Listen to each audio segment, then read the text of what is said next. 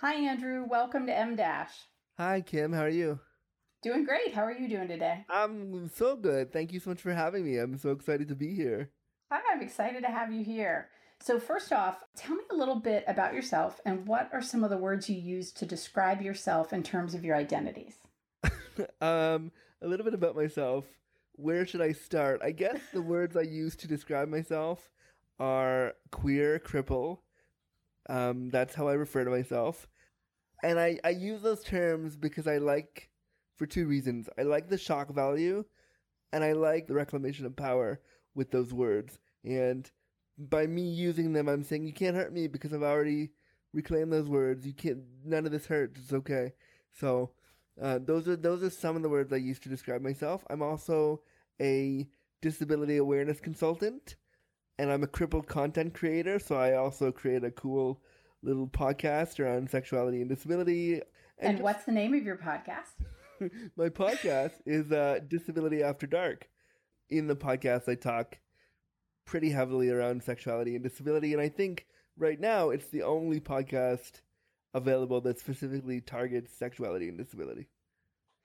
So, I've listened to some of your podcasts and love it. And as best I could tell when I was looking around online, I think it is the only podcast that really focuses specifically on sexuality and disability. And it does it in such a nice, fresh kind of way. And by fresh, I don't mean like naughty. I mean fresh, like Sometimes very naughty, honest. sometimes Yeah, not. like a fun kind of, yeah, like good naughty. Yeah. It's a really approachable kind of feel to it. And I know for me as a listener, I felt like I really was sitting down in a living room chatting, like eating a plate of nachos and hearing about your perspectives and your experiences. That's so literally when I started recording, when I started doing this, it was not for myself.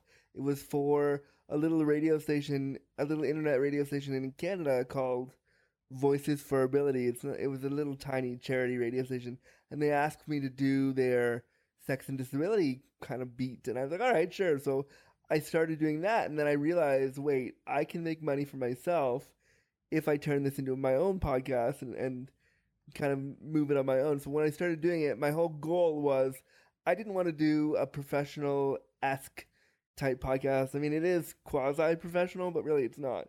I wanted the feel of you're sitting in your living room eating nachos with your friends about sex and disability. That's what I wanted. Well, you are successful because it definitely feels that way. And I think that there is something really professional about talking about sex and sexuality in a very real way. Because, sometimes people have this idea in their head about what professionalism looks like when you're talking about sex and sexuality. But in order to really talk about it honestly, you have to talk about it in a way that's real and that's gritty. And I loved listening to your episode, My Gimpy Genitals, and hearing you talk about cock and pussy and using words, because those are the words that people use. And I like that you when I'm shacking up with the person and when I'm getting down, that's the word I use to describe my right. Like so I'm not like, hey lover, touch my penis some more. No, right. I'll say, hey lover, grab my cock and do this to me, please. And that's what I really like about how real it is. For most of the listeners for M Dash, most of them are healthcare professionals, and so as people are interacting with patients, I always want people to think about the guests that they heard on this show and remember that all the people that they see in their clinical practice, these are real, regular people who have lots of different experiences. So I was so excited to hear your podcast and to invite you to be on my podcast because you're just amazing, but also just really accessible. So I'm really excited to, that's enough fangirling for the beginning of the podcast, but I'm just really happy to have you on the show. You can never have too much fangirling. Never. So talk to me a little bit about how your identities as both a self-described disabled man, queer cripple content creator, which by the way, I love the alliteration. Right. It's awesome. I also love the alliteration. That's why I chose it. Isn't it great? Great. It's awesome. How have those identities influenced your thoughts and your feelings about healthcare? I feel like healthcare as a disabled man is really hard, really problematic. My views on healthcare over the last couple of years, I've had some interesting health stuff happen. In the last 12 months, my bladder kind of stopped working. Not my bladder, but the tubes from my bladder to my junk to go pee stopped working because of spasticity as a result of CP. And that was a harrowing experience because I was like, one day I woke up and I was like, okay, I can't pee anymore. That's really all right. So having to go into the hospital and say, like, hey, doctors, I can't pee. What do I do now? The response from the medical professionals, the urologists, and all the people that were looking at me were like, oh yeah, that's just part of CP. When I first was, dealing with it, they put in a Foley catheter into my body, and they were like, okay, we're gonna leave this in for what I assumed at the time was a week. It ended up being 3 months, and I was like, okay, and after 3 months, I was like, I haven't had sex, I haven't touched myself, I haven't looked at my body as something that is valuable in 3 months because I got this thing sticking out of me, and I had to go to the urologist after 3 months for when I finally had the appointment, and he said to me, so I'm looking him in the eye, and I said, okay, I work in sexuality and disability. Also, I'm a person, and I'd like my sex life back. And he went, oh yeah, I'm sure you would, but I mean, the Foley catheter is just easier. And I was like, okay, doctor, no, this is not what we're going to do. And I fought him on it and said, I want you to consider intermittent catheterization, please, because at least then I can have my genitals back. Relented and was like, okay, yeah, we can do that too. And I was like, well, why wasn't that your first? Like, why didn't you think about that 2 months ago? Wow. And 3 months is a long time to be that disconnected from a part of your body that was always a really important part of your body, an important part of your life. Imagine if you weren't someone with CP and you were a straight married guy who went to the doctor. Do you think the urologist would have had the same lack of, I don't know, awareness or sensitivity around sexuality? Or do you think it would be different? I don't think he would have had a lack of sensitivity. I think when the medical community sees people with disabilities, they don't quite know how to engage with them. Ironically enough, I went to my doctor recently, 2 weeks ago, for an STD test, and she was very concerned when I admitted to her that me and a partner that I was with, that I didn't use protection once, and she was like, oh, I'm very concerned for you. And I was like, okay. So she told me once, and I took it in and said thank you, and she then told me again via email and told me one more time, and I was like, okay, I'm an adult though, I made that choice. Wow. We can stop harping on it. It's okay. Like, I'm an adult. I decided in that moment to not wear a condom, and I made the choice, and I'm owning that. Like, a lot of people lie, and aren't forthright. So you were willing to share that, and be forthright. It's interesting that she was that persistent about reminding you about how important it is to use condoms, because it sounds like, I mean, you work in sexuality, you understand conceptually this, but you're also a human being that in the heat of the moment may make a choice that others may not think is the choice they would have made. And I mean, that's what happened. It was in the heat of the moment, and I can't say that it won't happen again. Like, I can't honestly say that it won't happen again because I was enjoying myself. And so I think the trouble with the medical community is they want to, we've been taught that people with disabilities, it's so weird. It was such a weird, those two stories are so like dichotomous because one guy didn't care, and then my GP cared a little bit too much. And was like very concerned to tell me that like this is what you should do. So I think we have trouble in both those scenarios finding that the disabled person is a person. Mm-hmm. And a person that's an adult. I mean, that's the piece that really strikes me about both stories, that even though they're different, like one wasn't caring and one was caring too much, the other commonality is that it could be that neither one of you is really treating you or seeing you as an autonomous adult who may choose to be sexual and may be making informed choices. Yeah. So when you think about your experiences with healthcare professionals, when have healthcare professionals done a really good job? Or can you think of a time when they've done a really good job of seeing you as a person and treating you the way that you wish healthcare professionals would treat you all the time? In recent years, I would have to be honest, they haven't done a good job. It's been pretty abysmal. When I enter into an ER and ask for assistance, the doctors don't know what to do. When I entered recently into the ER with my stuff about my bladder and the pee thing, I said to them, "Do you have a Hoyer lift?" And they said, "Oh yeah, but that means we have to go to this department and get it, and there's so much work. We'll just lift you." And I was like, "No, you won't," because I refused that, and they lifted me anyway because I was like, like, you don't have a choice because they want to get you in and out fast. So I think the medical community, especially doctors, need to, and nurses and all the people that deal with you before you actually sit with the doctor, especially in the emergency rooms or high traffic hospital settings, there needs to be a much wider discussion with the person about what their needs are before you touch them. If you could describe your ideal visit to an emergency room. I mean, obviously, an ideal visit would involve you not being sick and needing to be there. Yeah. But an ideal visit, how would that play out from the time you first present? What would it look like if it were perfect?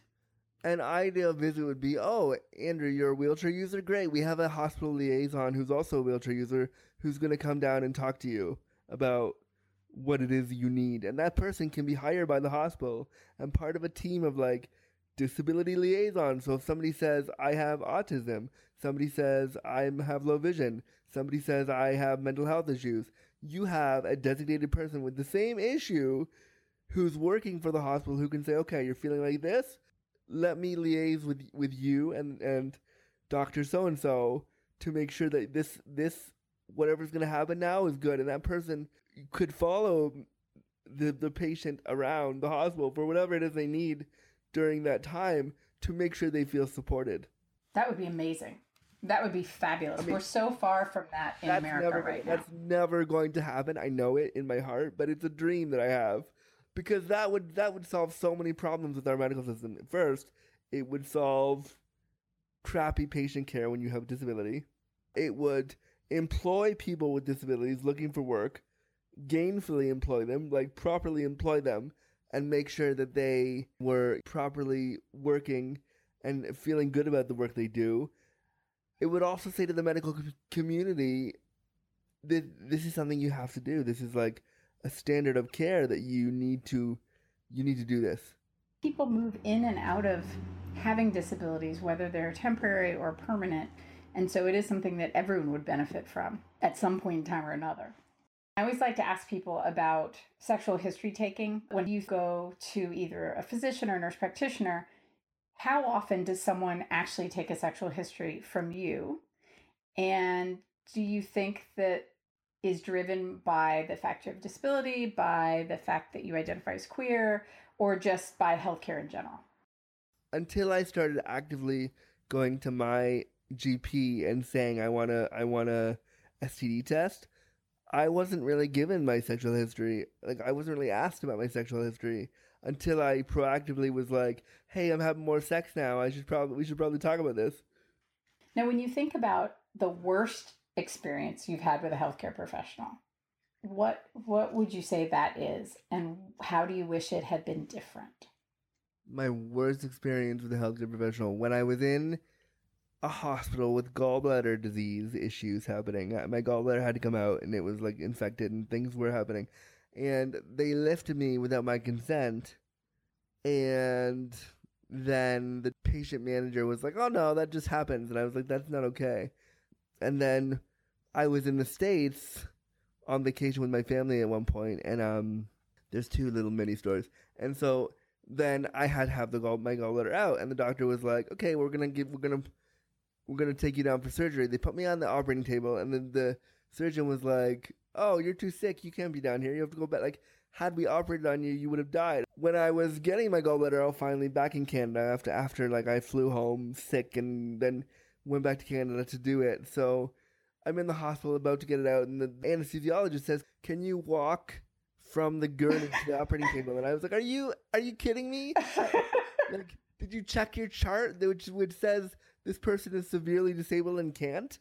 Well, I'm sure it doesn't fill you with confidence in terms of how informed they are about your needs in general. Yeah. If they've missed kind of the big obvious thing that should be in your chart, which is that you're a wheelchair user, what else didn't they notice for Yeah, a what patient. else didn't? Yeah, and so like it should be in my chart that I'm non-ambulatory. I have spastic quadriplegic CP, and I will never be able to walk.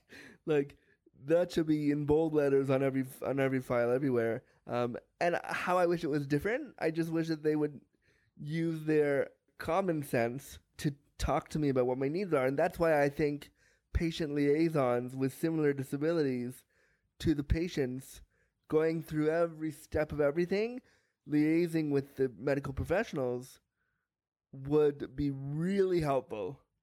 That's why. So that doctor error or doctor like it's not even error, it's just doctor ignorance wouldn't be a factor here. So you've had the experience of having healthcare both in Canada and the United States. Yeah. And I'm sure it's not a representative sample. You haven't seen every doctor and every clinician in both countries, but any observations in terms of how you as a self-identified queer cripple man, how you were Can we just treated talk or about how your I love how you interactions? just said that? Can we just talk Oh, about how is that you were? okay? No, I loved it because you were slightly uncomfortable, which is the whole point of why I make like I make people say it because they're uncomfortable, and it makes You me know what is relate. funny? It does make me slightly uncomfortable, and here's why. So I'm always so careful about. Um, I don't want anyone listening to the show to ever hear me apply a label to someone that they haven't embraced for themselves, because it's really important that people choose the words that they label themselves.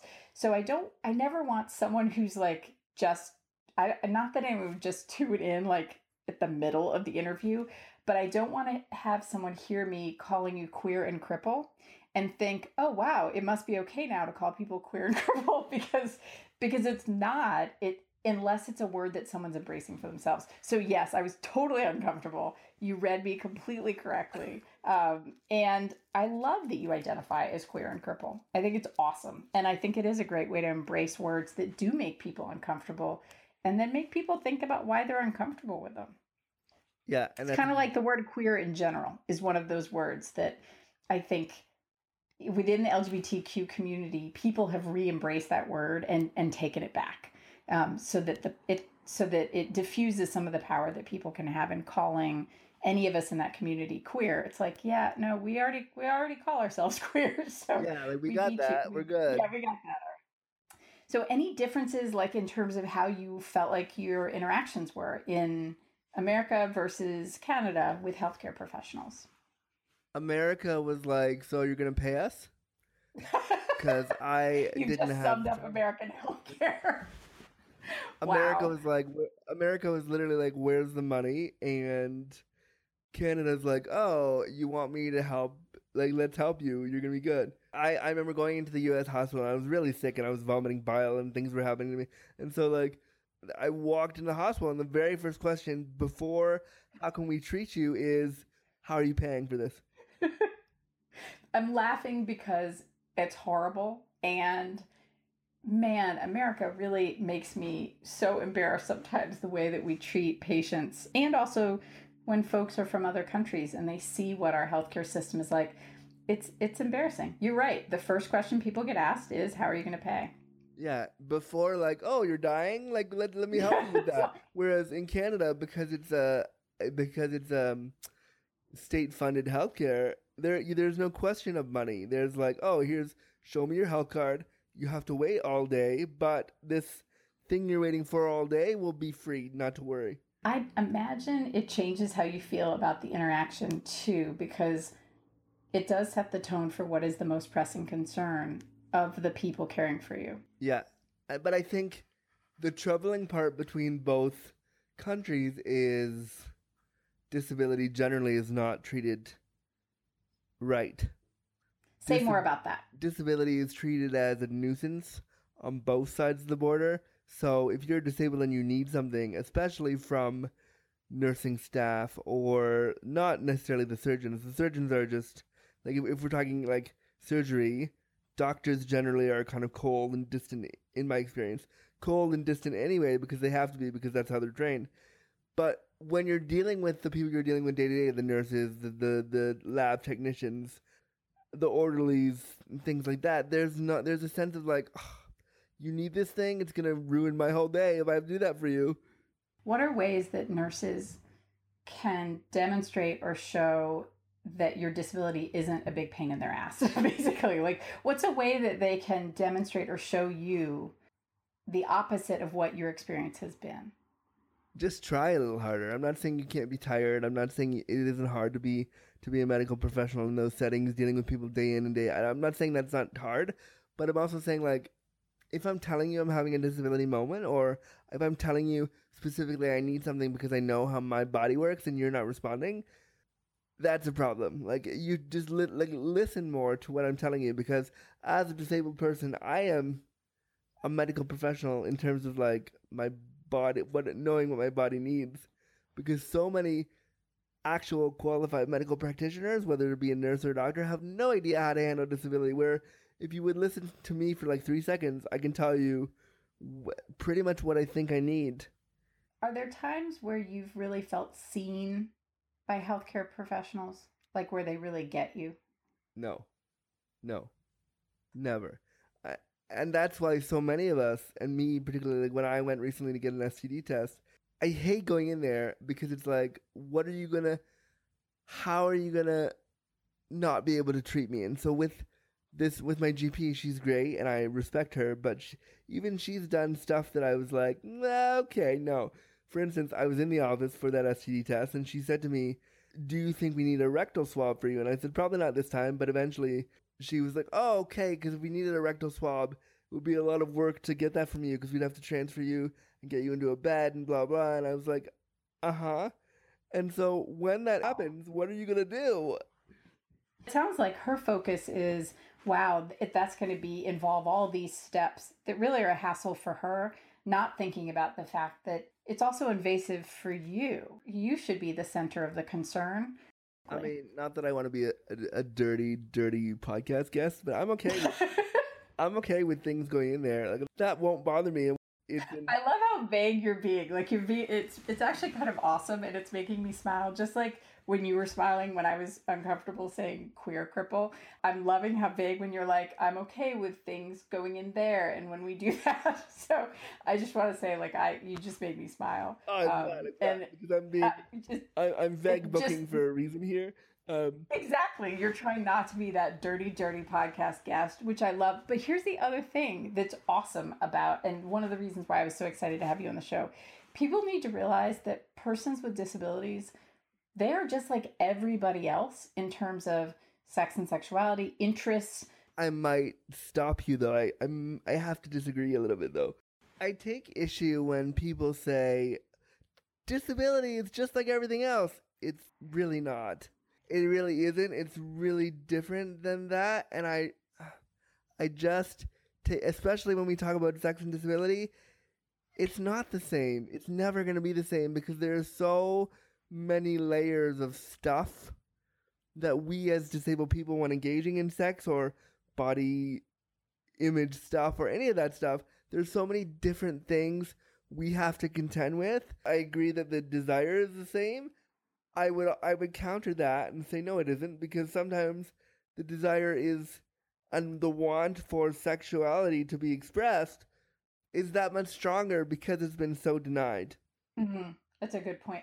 My intention was thinking about, oh, well, there's such a wide spectrum of people's beliefs and desires and interests, but you are right. Also, from the logistical side, it can be just different. And if someone needs a care aide to provide assistance, or chooses to hire a surrogate or work with a sex worker, or there may be different things that would end up being important or necessary for a person with a disability that may not even be on the radar of someone without a disability. So I'm glad you disagreed with me. It's part of what I love about the podcast is meeting people who've had different experiences and then learning about what those experiences are. And I can't possibly know what those experiences are myself. The reason why I was so quick to kind of call you in, and I say call you in because I think call out culture is weird, and I don't know if I like it. I like that, the call you in instead of call you out. I like that. The reason why I wanted to call you in and bring you into the discussion about that was because so many other disabled people have said, I'm just like everybody else. I have also said, I'm just like everybody else. As I've been navigating this kind of quasi-professional disabled person thing that I'm doing, and as the more and more I do it, I realize that I'm not like everybody else, and that's okay. For any of us who are within a community, when you cross over into that line of professionally navigating things, you start seeing the messaging differently. The trouble I find with my work is that they're so enmeshed. They're so enmeshed. Um, and so today on my Facebook feed, I put that I wanted to do porn. And I stopped and I thought about what I put. I just said, confession, guys. I kind of want to be in porn, and I put it out there. And I just let it sit there, and people responded right away. Some were like, ooh, great. Others were like, just be careful, you're going to be fetishized almost immediately. And then I was like, but then I thought about it and thought, is this my personal politic? Do I really want to do this? And I thought, yeah, because I want to be able to, like, part of what I love about porn and the possibility of having somebody like me in a porn is I love sex, even if it's hard work. And like I have friends in the porn industry, so I know I've heard the ins and outs. No pun No intended. pun intended. Yeah, the ins and outs of like working in the industry. It's hard work. I respect that, but I also think that because I've been denied so much access to my body and someone else's body, I would love to just go to an event and my whole day would be, okay, I'm gonna have sex with these 5 people, let's have fun with that. Like, there's something really kind of fantastical about that, because that's something that would never happen for me as a disabled man. So It's really cool though that it's a liberating kind of possibility. And to the point of your friends who've said, oh, you're just going to get fetishized, isn't everyone that's in porn ultimately in some way fetishized by the people who get off watching it? And is that bad? Right? If you choose to be fetishized, is that a bad thing? And I've been thinking about that today, because somebody put that on my Facebook wall after I put the comment out, and my very first thought was, aren't I fetishizing myself already? I'm commodifying myself as a disabled speaker. People are hiring me to go and teach them, have a teachable moment around sexuality and disability, so that I can bring it to light for them. Aren't I already kind of doing the same thing? You are a capable, competent, intelligent adult. You can make choices. And so if you want to do porn, the reasons why you wouldn't or shouldn't choose to do porn are only reasons that you could come up with yourself for why it may not be good for you. It shouldn't be reasons that other people are giving you. And I think that that's true for anyone choosing a career in the sex industry. Is really the only person who can navigate whether it's the right choice for them is that individual. And I think, when we think about healthcare professionals and their interactions with folks who are either sexually active with multiple partners, or are working in the sex industry, or are choosing to be non-monogamous, it can be tough sometimes for healthcare professionals to wrap their brain around that informed decision that some people may make to have a lot of sex with a lot of partners. But that is a choice that people can make. And so I always try to educate healthcare professionals to recognize that there isn't some morally proper way that people should behave in terms of sex and sexuality. You have to be prepared to hear the truth that your patients may be having a lot of sex with a lot of different people, and that's not a bad thing. It just is. So where I would come back to where you said, where we had our little discussion around, the same, like, just like everybody else, where I will agree with that statement is that everyone has the choice. Period. Full stop. The end. Everyone, whether we are disabled or not, have a choice to do whatever we choose to do, and whether that's a good choice or a bad choice, it's a choice that we made. Absolutely. I had seen something on your Twitter feed a couple days ago, and it made me smile. And it was something to the effect of, look, guys, when I do porn, and in parentheses, like, and we all know it's going to eventually happen, my porn name is going to be, and I forget what the porn name was, but I really loved it. I'll just say it because it's going to change. Surely. I was using the grade 7 and grade 8 kind of schematic of porn, so your first pet and your first street. So, surprisingly, my porn name would be Flash Wellington. Wow. And see, mine would be Muffin Britain. If that were, like, isn't that horrible? That's like the worst porn name ever. It sounds very repressed and British. Yeah, actually though, if when I start to do it, what I want to do, the porn name that I want to use is my middle name, which is Sean, the first street that I lived on, Wellington. So Sean Wellington. I mean, it sounds nice. It has a classy ring to it, and also, with the beef Wellington kind of imagery, it's also got like a meaty kind of imagery to it. I say never that as thought about that until right now. Yeah, it's got like a beefy kind of vibe to it. So yeah, I think that would be a great porn name. I totally agree. I really appreciate you taking the time to be on M Dash. This has been amazing. It was so fun, and I feel like we could have so many more discussions about all these. Absolutely. Well, and this was fabulous. I really appreciate it. I hope listeners will tune in to your podcast, Disability After Dark, available on iTunes and also on your links to it on your website. And they can email me at andrew@andrewgurza.com, and I will send them like their own copy of whatever episode they need, because I understand sometimes the internet's hard to do things, and so I'm happy to send it out, because I really think that the topic of sexuality and disability is so sorely needed. And actually, funnily enough, people have come to me and said, "Oh, we've heard your podcast. We want to make one similar. Can you help us?" And so I think that's really kind of great, because to know that my little show that I didn't think was really anything is now kind of going to be a thing. So like people are using that as an anchor to like make their own content. I think that's great. Well, and I love your podcast. I hope listeners will tune into your podcast. And also, if people are looking for a disability and sexuality advocate or educator or consultant, I hope they will reach out to you, check out your website. The website will be listed in the show notes, and folks can hire you. And also, I understand they can support you. Isn't there a link that people can support you at? Yes, there is. For Disability After Dark, I have a Patreon page. So if they go to patreon.com/Andrew Gurza, they can pledge to the show, and that helps me do things like get transcriptions, which I'm still working on because they're super, super expensive, unfortunately. Things like podcast subscriptions, things like paying guests when I can. I want to work on that, because it's hard to come on a show, any show, and but especially a show about sex, and be asked about, like, tell me about your personal life, to just tell the whole world. So I want to find a way to compensate them for their time, and so I want to find, even if it's like $2 or $3 here and there, at least to know that they were given something at the end for telling that embarrassing like disability sex story. I want to be like, I value you. Here's something. That's awesome. Well, I hope that people will visit you online and support your work. And I look forward to staying in touch. It was such a pleasure. Thank you so much, Kimberly. Thanks, Andrew.